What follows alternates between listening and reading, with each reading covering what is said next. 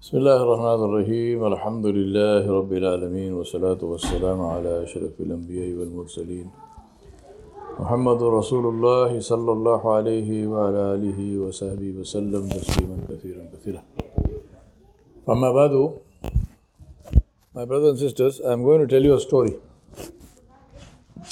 A very beautiful story of the seerah of Rasulullah sallallahu alaihi wasallam. And this story has to do with the battle of Hunain. This is the battle where Rasulullah ﷺ, soon after Fatah Makkah, about 2 or 3 weeks after Fatah Makkah, Rasulullah ﷺ decided to go to Taif. And the reason for going to Taif was not a battle to acquire territory or to loot somewhere. The reason was that he got intelligence, he got information to say that the Hawazim, which was a whole collection of tribes who lived in that area, that they were collecting, and along with the Hawazim, the Banu Saqif, who were the tribe in Taif itself, and these were the people who had, if you remember the story of the Rasulullah's journey to Taif, these were the people who had stoned him and so on. All of these were getting together to attack the Muslims and to attack Makkah. So obviously it was not a good idea to remain in Makkah, allow them to come, because then there would be a battle, there would be bloodshed on hallowed ground, on holy ground, because the precincts of Makkah are sanctified, right? So to prevent that, Rasulullah ﷺ decided to take the initiative and go to Taif with an army himself. The army of Rasulullah ﷺ was comprised of course, some of the Muhajirin and some of the Ansar, but the majority of the army was comprised of people who had just come into Islam at Fatah Makkah. So there were people who were probably not Muslim for more than a week, 2 weeks. That's it. I mean, they did not know anything at all about Islam. They had just come into Islam after Fatah Makkah. There were also some people in that army who were not even Muslim, but they were fighting for Makkah. One of them was a man called Safwan, who was one of the enemies of Rasulullah sallallahu alaihi wasallam. He was from the Quraysh, from the nobility of Quraysh, and he had taken part in Badr and Uhud against the Muslims, but here he was fighting now in the army of the Muslims, not necessarily for the Muslims, but for his own self. He had 1,000 coats of chainmail armor. So Rasulullah asked him, he said, "Can you lend us this armor? 1,000 coats of chainmail armor." So obviously he was a very wealthy man, because chainmail armor is, in those days also, used to be extremely expensive. Safwan said, "Are you saying it in the nature of lend it to me or I will take it anyway? Is that your tone?" Rasulullah said, "No, I am asking you, requesting you, can you lend us this armor? And if you lend it to us, alhamdulillah. If you don't lend it to us, that's up to you. But if you lend it to us, we will give it back to you." So he believed him. This was the ajib irony of the time. They believed Rasulullah ﷺ for everything. They trusted his word. They did not doubt him for anything. But when it came to Islam, they didn't accept Islam. Ajib, huh? Imagine, here is a man, you want to trust him for everything. If 1,000 coats of chainmail armor was a lot of money, you're willing to give it away, just on his word. But when he says, La ilaha illallah, no. Anyway, so all of this happened, battle happened, the details of the battle, I'm not going to go into all of that now, but long and short of it, initially the Muslims lost, they completely got routed, and then Allah subhanahu wa ta'ala sent his forces to assist the Muslims. Rasulullah sallallahu alaihi wasallam stood his ground with just about 100 people. He called for the Ansar came, and there were some of the Muhajirun, some of the Ansar, and he stood his ground, and Allah subhanahu wa ta'ala gave them victory. And in this victory, because of how the Banu Saqif had come with all their material and their sheep and camels and goats and whatnot, and thousands of ounces of silver, all this became the booty of the Muslims. Now, time came for the distribution of the booty.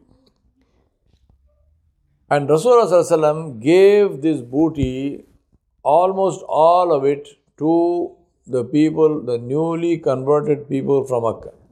So the Quraysh and some of the people who were not Quraysh, they were given large amounts of booty, hundreds of camels and whatnot. Now the Ansar of Medina, who had stood with Rasulullah, they fought with him, they did not run away. There was some talk started among them. People said, what is this? This is, Rasulullah is giving, we are also in need.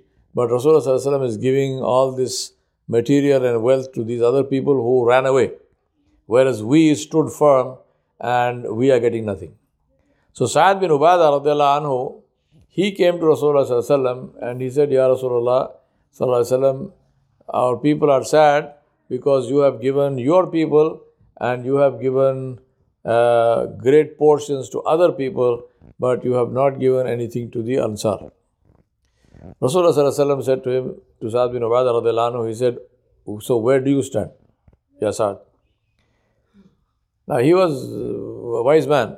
So he said, Ya Rasulullah, I am only a man of my people. He didn't say yes, he didn't say no. Nabi Sallallahu Alaihi Wasallam said, call your people, call the Ansar. So they had made a sort of pavilion, they had with some leaves and so on, like a tent. It was not a tent, it was like a pavilion, a shed. So the instruction was that no one other than the Ansar. And some of them, of course, Sayyidina Abu Bakr Siddiq radiallahu anhu, Sayyidina Ali, Sayyidina Abbas, so the family of Nabi Sallallahu and the Akabirin of the Sahaba, except other than that, it is only a gathering for the Ansar. So now these people, imagine they are straight out of the battle, they are in their armor, they have their weapons, they were all there, big men, big beards, they all came. And then Rasulullah came. And he said, he praised Allah subhanahu wa ta'ala, he said, Alhamdulillah Rabbil Alameen.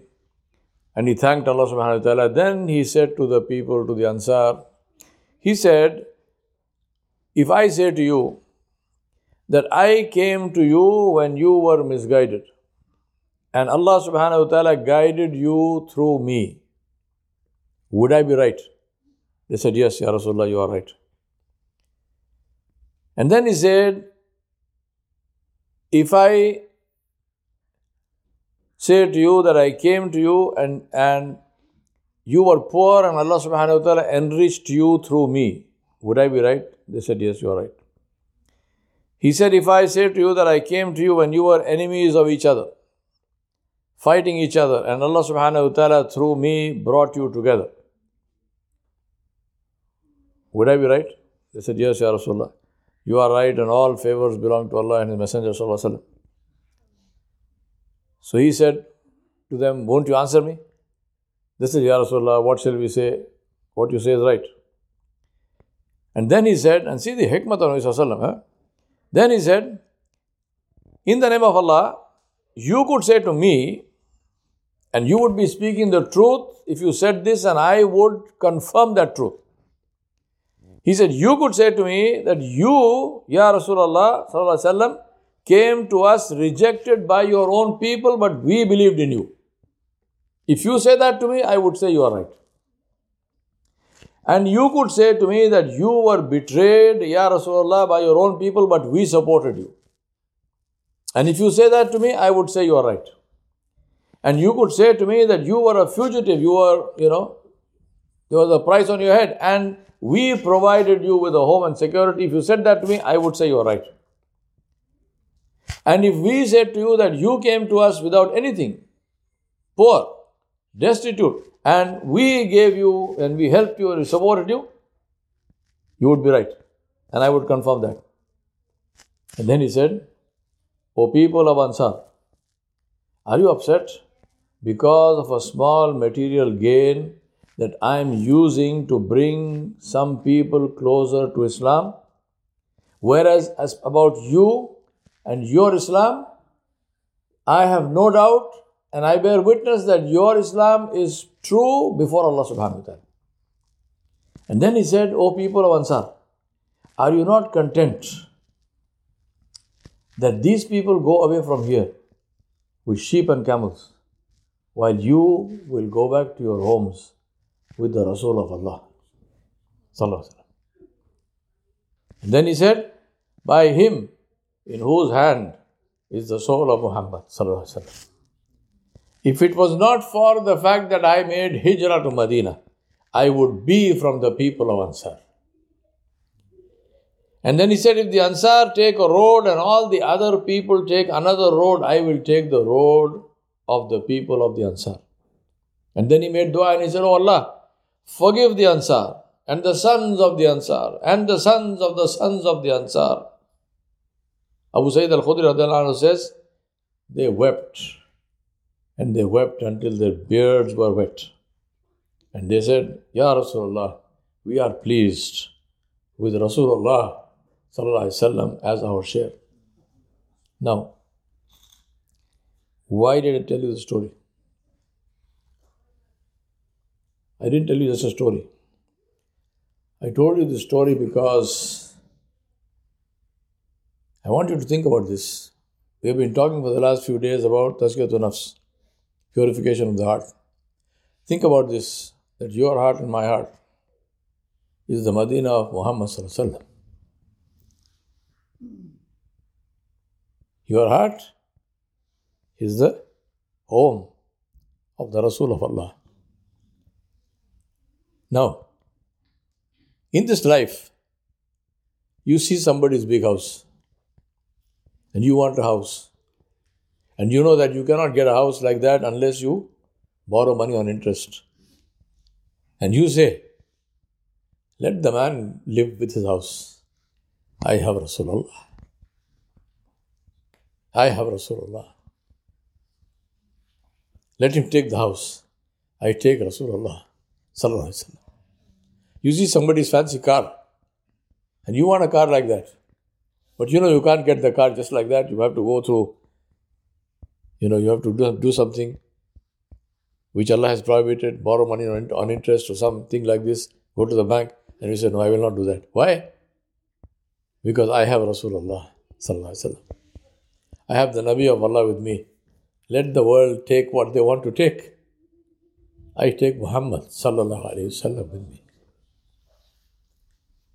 Are we ready to do this?